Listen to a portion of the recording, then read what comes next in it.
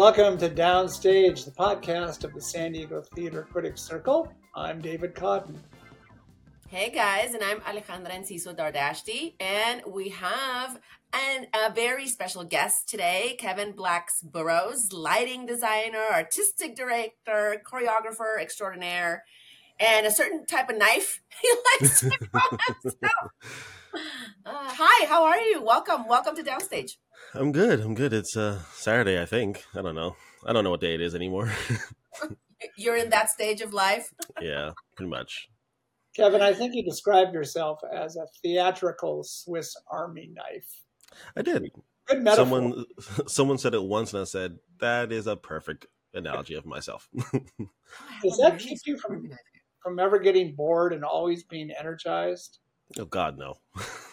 There's a new blade or a new tool with every show that I do that I like. I was like, oh, this is a new thing that I have to do that I've learned now. So I guess I'll make that work. Yeah, but you learn them well. I mean, that's the other thing, right? I mean, we can all learn, but there's learning, and then there's, what you do. I'll take it. Do you have a favorite? Because they're so different amongst each other. This is gonna sound crazy, but performing is last, actually. I started off as a performer, but I found choreography and I was like, ooh, this is fun. Then I found direction. I was like, ooh, this is more fun, whatever the word is. And then I taught myself how to do lighting design, YouTube and questions, asking people, other colleagues, stuff like that, and just trial and error. I think lighting and direction is like my favorite combination, if I had to choose. But it's really hard because even then, there's some shows that I'm like, when I'm on stage, like, oh, this is the greatest feeling in the world. Oh my gosh. But seeing my vision come to life is a lot more fulfilling, I think, in my own opinion, to myself. Kevin, was it dance that first brought you into theater and first interested you?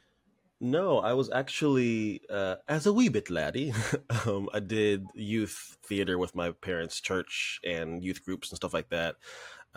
Because, what child isn't forced to do things, and so then I was kind of like, backtrack. My family is a very musical family. We all sing, we all act, we all sort of dance, I guess, maybe. So it was kind of literally in my blood. So I had to, without a choice. So as a child, I was singing, quote unquote, or making some moves out of my body and dancing to music, whatever like that. That's a great way to put that. And then I kind of got bored with it. I went on to do instrumental music. I played saxophone for 5.5 years. Got bored with that. Went back to choral music, like legitimate classical singing with some jazz in there. Got bored with that. Went back to theater, and I was like, oh, this is fun.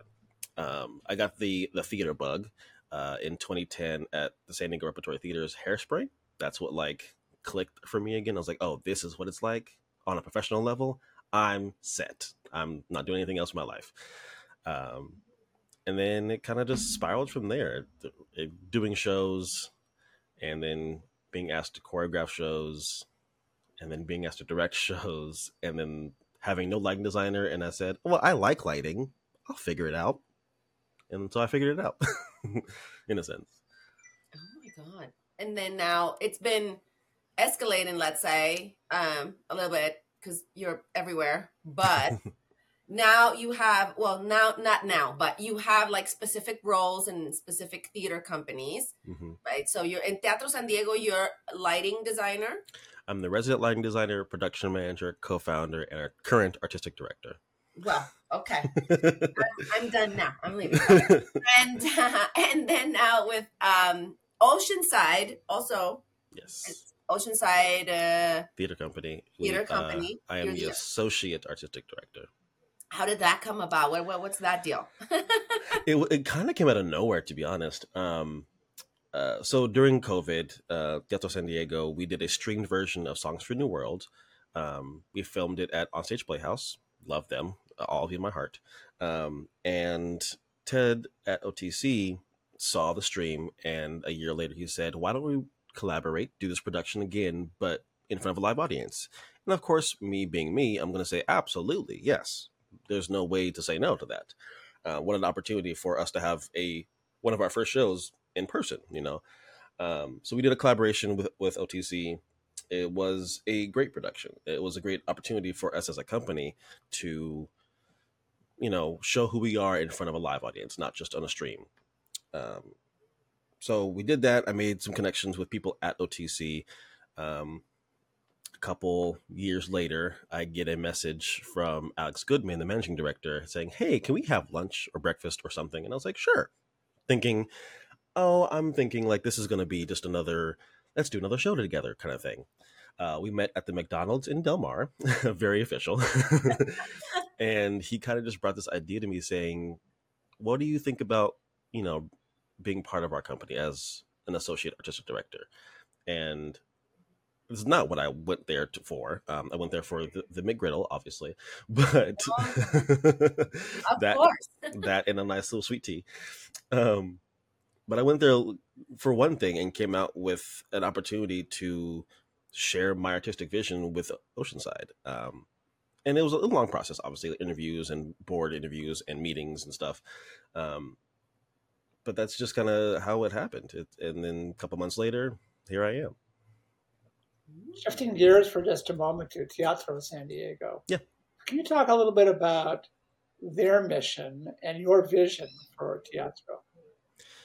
Our Teatro's vision is very uplifting and focusing on BIPOC artists and BIPOC voices, as well as offering the arts to, I almost said Southern California, Southern San Diego, and making sure that our voices are being heard and our voices are important and they're shared. And it's not just one specific, for example, it's not just the African-American voice. It's literally, I don't say that because I am African-American. It's the full, what's the word I want to use? Encompassing all of the BIPOC artist communities, and uplifting them and making sure that they're not being treated poorly. The whole company started after the Black Lives Matter movement started in 2020, and the We See You White American Theater article came out. It was very obvious that we need to be part of the change. So we said, well, we're going to be part of the change and we're going to do it, as well as offering educational opportunities to everyone. It seems like with Teatro and with Oceanside, you have this opportunity to expand the reach of theater, both in terms of diversity and also regionally. Not that there isn't theater in North County, but adding to the theater landscape up there. Right. How do you look at that responsibility? It's a big one, but the opportunity to do more collaborations with Teatro and OTC and bringing our resources and using their resources. Teatro doesn't have a home. We are a floating around company, but OTC is very established in their literal physical space. They have the resources of that. So to be able to bring in our voices, I keep saying our, it's really just Teatro. It's not, you know what I'm trying to say. To bring in the voices of the BIPOC artists, that we have those resources into OTC and kind of bridge the gap in a way, or help bridge the gap, I'll say. It's kind of a beautiful thing, to be honest. It's really important for me as a BIPOC artist to further my voice and my community's voice and other communities' voices. If I can help bring the opportunity to other artists, I absolutely will, without a doubt. Mm-hmm. Yeah, and it shows.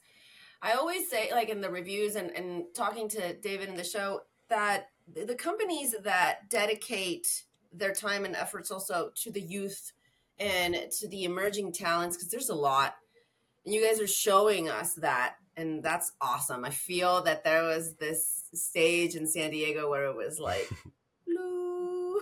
Yeah. So now you see all the, and it's surprising, because then sometimes you're like, oh, well, they don't have the experience. Mm-hmm. This is cute, right? But then you're like, oh wow.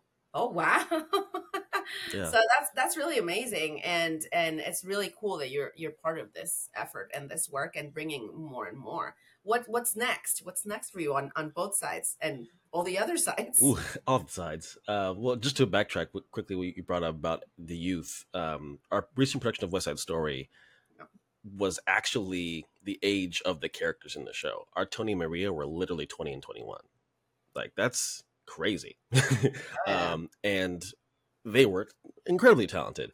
A lot of the cast was around that young 20s age. And a lot of people after the show that saw it came up to me and was just like, it's so real, it's so raw, it's so delicate, but like also loud, and it's amazing to see this kind of story be told with their actual age, because they're super young. They're going to high school and hanging out at the store and like all this stuff. Like, people of that age actually did that. So it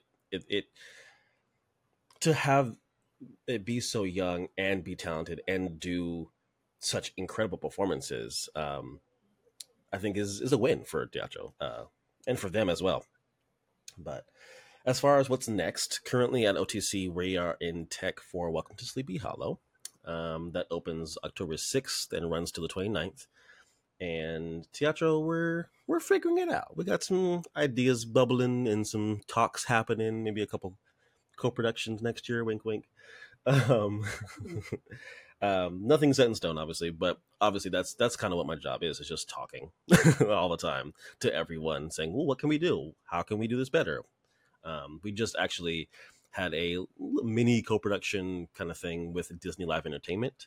Oh, nice. This past week, we held a audition workshop with actual Disney casting directors. They came down and taught, well, this is what an audition is like, and any questions. It was a very successful event.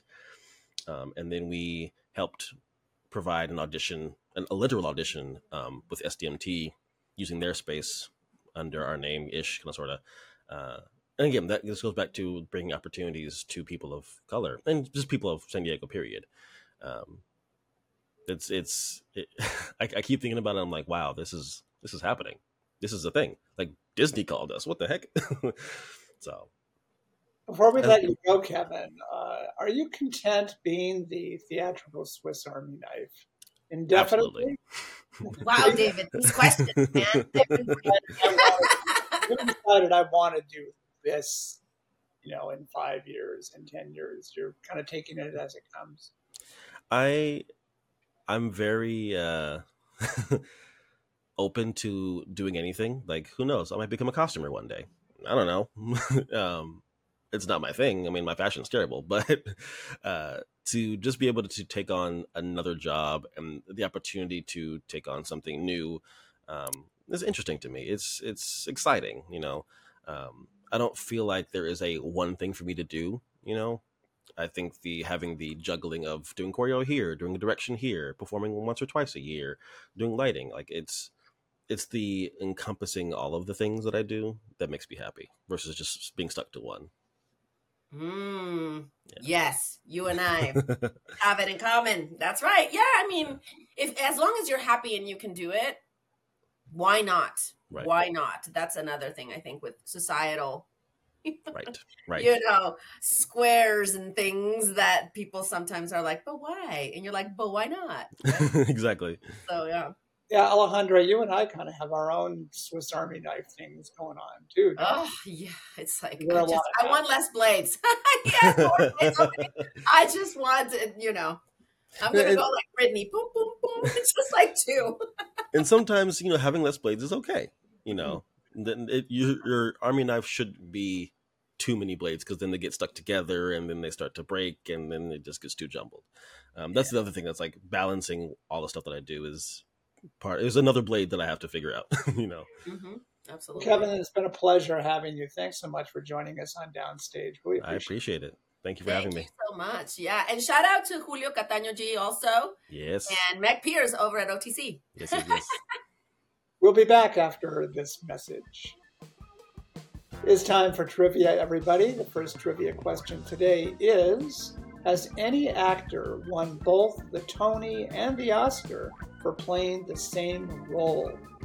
Answer later in the show. But David, did you know that this commercial break is available for sponsorship? I did not know that. Well, there you go. So if any of our listeners would like to feature their company and or products, they can send us an email at info@sdcriticcircle.org with the subject line advertising in downstage. And we'll take it from there. We're back. But part of our job as critics is to field pitches from and to have relationships with theater publicists who are obviously out there and have special interests and work with us all the time. But this is a complex relationship, isn't it?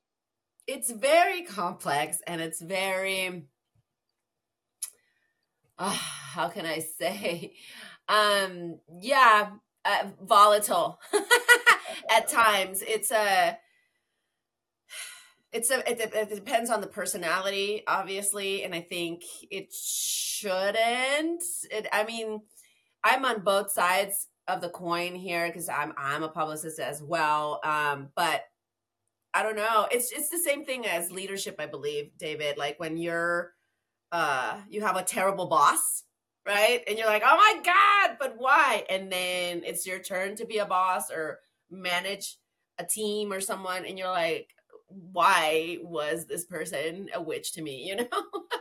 I think it's kind of like the same thing. I see it that way. I feel like it's a job that obviously involves social skills, but it also involves flexibility and consideration. And I feel that sometimes that's not there. And I feel that I think we discussed some of this in a previous episode, you and I, but I feel that also there's demands for us sometimes that are a little out there, right? That you're like, hey, I'm here. I do it for the love of the craft, and I don't get paid, and I get paid elsewhere, and I have to really juggle, just like Kevin. I have to juggle it. So please, give me some grace. And sometimes there's no grace. That's how I see it. There you go. My other podcast for you. Well, I think that it is an uneasy relationship just by definition, because one person is doing the journalist job and the other is doing, the business job. And they're both important. I don't deny that. As you said a moment ago, a lot of it has to do with personality. Everybody's different, and that's what makes the world go round. To me, my only problem really with dealing with the publicity, public relations side of theater is when those representatives try, even in subtle ways, to manage the coverage, to dictate how you're going to advance a production, to complain, if you will, about the review. I think they've crossed the line between what should be a business-like relationship between the two. And I want to make the point here, and I'm sure you agree with me, at least in San Diego, my experience has been most publicists are not that way. I think the vast majority of them are very professional and understand that wall between the two sides. But let's face it, with theater struggling and everybody wants coverage and everybody feels like they need good reviews to put people in the seats, it's making the relationship a little more tenuous, don't you think? Yeah. And yeah, with that said, I do love our publicists in San Diego. I think they're great. Again, personality situations. But I also think there's a big vice, David, and with the struggle, and you hit the head on the nail with that, the struggle for coverage. I think that the vice is everybody looks for the bigger media outlet review or piece, right? And that just feeds the beast, let's say. And you and I have blogs, and we've had comments about publicists saying, well, you and your blogs, right? When now it's so democratic Media is so democratic now. We all get out our phones. You know, there's a reviewer in most of us. Anyway, when you get out your phone, like you said in the other episode about the tweets after a performance.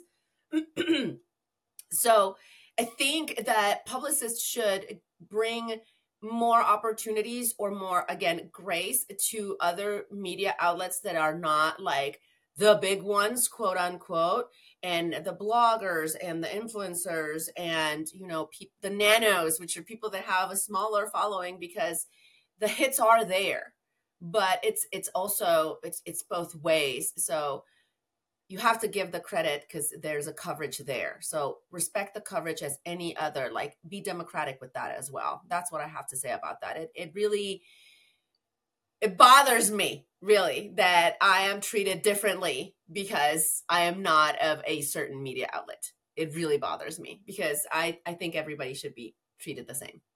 That's what I have to say about that. Just with all due respect to the San Diego Union Tribune, for whom I worked for many years and for whom I still write. Yeah, that's why I'm saying it. Because we have you here too. But I also will say that a lot of people in San Diego who go to the theater read about it, especially reviews, in forums other than the Union Tribune. Absolutely. And that's what I think what you're talking about. That yep. Opinion and commentary on theater comes from so many different places. You know, in Los Angeles, it used to be that nobody could get any film coverage except the LA Times. I think that's probably changing up there as well, that there are all these people writing about film and reviewing film across the media landscape. And hopefully, you know, they're a film town, we're more of a theater town. Hopefully that is being recognized by the... You're looking at me like it's not. I'm like, oh, David, don't call LA not a theater town. They're coming for you too. They'll come for you. All kinds of trouble in this segment. So I thought talking about people misbehaving in the theater was going to get me in trouble. Oh my God! No, yeah. Too, you know. No, and also shout out to the LA publicist. I feel I've been getting a lot of love from them, and I'm very happy to go and see. Aside from the horrendous traffic, but everything that they're doing up there. But yeah. It's again, we're a team. That's how it has to be, you know, seen. We're a team, and we're working on the same goal here together, which is to spread the word on the work that you're doing. Spread the word on what you're doing. Yeah. And that's our public service announcement for exactly. At least for this. Or you know, bling. We're going to take another break, and we'll be right back. And our second trivia question for this episode, what is the play that has been translated to most languages? Answer later in the show. Welcome back. You know, as theaters right now, I think we've talked about this plenty, struggle to thrive and put people in the seats. One of the issues that they face is that choice of whether to keep offering established, well-known theatrical works that they assume people will keep going to versus offering new works, plays that haven't been produced before by perhaps new playwrights who need to get an opportunity. And I appreciate the difficulty of making that choice. Just how hard a choice is that, Alejandra? Yes, it's a hard one on its own, but then there's so many cooks in the kitchen that also brings a debate to land on the decision of what to put on, because people or companies are looking for the moneymakers. And especially because the majority of them are nonprofit, it's like, is this going to bring us money? So if it's a well-known work, then it's like, oh, okay, it's probably a guarantee. But at the same time, if it's a well-known work and it's a smaller company, it's like, oh my God, you know, are we going to have a live band if it's a musical, live band versus recorded music, and all these things that influence the performance itself. And then the new work is like, are people going to like it? And we go back to the audience development situation and all these things. So it's complex. I think that, and yeah, this episode has been very interesting. I think think that they should leave the creatives to the creative stuff, right? And leave that. It's like, again, the cooks and just leave, the chef and his people to do the cooking. That's it. The maitre d' and everybody else can stay outside of the kitchen. That's what I have to say about that. See, I think the biggest outside, but they're not really outside, are these theaters' board of directors, who, are responsible for the financial end largely for theaters large and small. And, they're understandably concerned about the bottom line. And I'm sure artistic directors face this question all the time of, I'd like to do this play or new musical, but I have to be answerable to this board for whom I work. And it's easy for us to say, let the artistic side do what they want and not worry about it. But some of these people's jobs depend on ticket sales, and it's not as simple as that. For those of you who know the San Diego theater scene, I think some of our theaters have tried to strike this balance, and I don't know their books and how well they're doing, but one that comes to mind, Alejandra, is Signet Theater in Old Town. Sean Murray's the artistic director. Signet seems to do a pretty good job of staging the so-called old war horses, and then also bringing in new works. And maybe they figure that the old war horses will make enough money that they can break even or worse on the new works. And again, without knowing their financial situation, I can't swear that that's true. But I do look at them as you do and attend their productions and kind of admire the way they try to do a mix. Yeah, someone please bring Warhorse back, by the way. That's a hard ask. That's a hard ask. But yes, and they're closing Evita this weekend, which they extended, and that made me very happy. I'm like, oh my God, I'm glad that all these people are getting work and it's getting the praise that it is. But going back to the artistic versus the board, there's a mission statement. And if the people know the mission statement well, there shouldn't be, let's say, a conflict, for lack of a better word. And if you follow that, and because the boards have done this, like, let's say, again, for the sake of the example, that's why theaters are struggling at this point. Again, an audience development situation, because it's all looking at the green bills, right, instead of really the artistic. So it has to be a balance, and there has to be a hefty conversation, but it all has to be led through the mission and the values. A lot of people are like, oh, mission and values is just like, this requirement that you need. No. That's the thing that you follow, and that's what helps you to do your press releases, to do your that's how it goes. It's like a corporate thing, and it needs to be treated as a business. And I think we lose the way a little bit, and that's why where we were at, right? I mean, we're not perfect. We don't have our theater companies. We are viewing it from the outside, but I think that's part of it. And mission statements, they tend to be idealized. Just by the definition of what a mission statement is. But if you're going to willfully say, our season is going to be a mixture of old favorites, see, I changed that from Warhorse, to new works, then why not just say that, so that at least you're true to your mission statement, and you can somewhat deflect the criticism that you and I are kind of leveling without identifying a specific theater. Because you make a really good point. That mission statement is there for a reason. Absolutely. That's, it's your guide, and that is how it should go, and the people that should be there. Speaking of Warhorse, it's never been released in San Diego, to my knowledge. I mean, like, I saw it in Los Angeles. Did you see it in LA or New York? I saw it oh my God, I wish. I saw it in Costa Mesa. Oh, yeah, that's why South Coast Rep did it, yeah. It's never been done down here, so... Let's bring Warhorse. Now, Warhorse, please. That's not a new work, so we're actually asking you to bring something. It's not an easy work either, but it's so beautiful. It's just Spielberg made a good film out of that too. I don't know if you saw his film. I cannot bring myself to watch the film, David. I am like a flowers and puppies kind of gal. I can't watch like blood, animals suffering. I can't do that. Warhorse, because it's puppets. And still, I couldn't even breathe. Like, I was like, gasping for air while I was like bawling my eyes out. So. Yeah, the film, believe me, is a real tearjerker. I cannot. Bring your hanky. No. I need more than a hanky. my heart cannot. No. Well, it's been fun today, hasn't it? And you're right, very enlightening episode we've had. Yeah, I mean, it's these guests, it's like a match, right? They're like, bloop, and then the fire for the rest of thanks the again to Kevin Blacks-Burrows for joining us. We really appreciate that.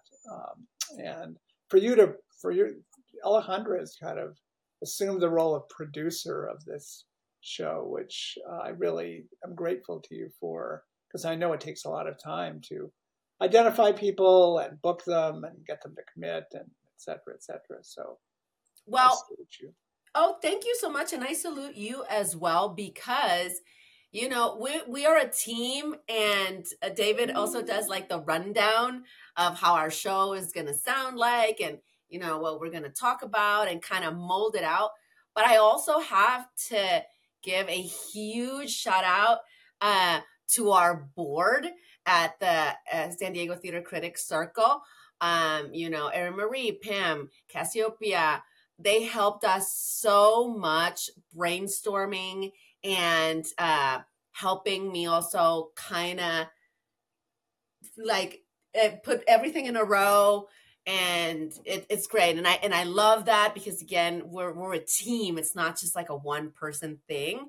So I love it. I love the dynamic that we have right now for the podcast. It's like, it's really going, and people are, commenting when we go on the opening nights. They're like, hey, you talked about this, you said that, and people are reaching out. So also, as long as we're extending a laurel and hearty handshakes or blazing saddles. Hilarious.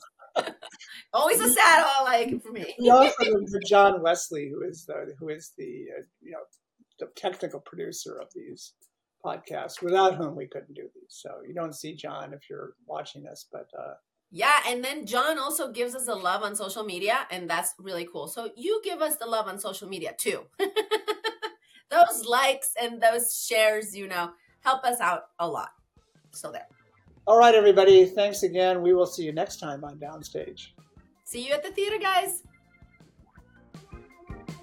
All right, here's the answer to our first trivia question today. That is, has any actor won both the Tony and the Oscar for playing the same role? The answer is, it's actually happened 10 times. Most recent to do it was Viola Davis, who won a Tony for her role in August Wilson's Fences in 2010, and then an Oscar playing the same part in 2017. And the answer to what is the play that has been translated to most languages, the play that has been translated into the most languages is Les Miserables. It is a popular musical based on the novel of the same name by Victor Hugo. And the musical has been performed in numerous countries and translated into over 20 languages, making it one of the most widely accessible and internationally recognized theatrical productions. And we're having it in San Diego. There you go. Downstage is a production of the San Diego Theater Critics Circle. Co-hosts David Codden and Alejandra Enciso Dardashti.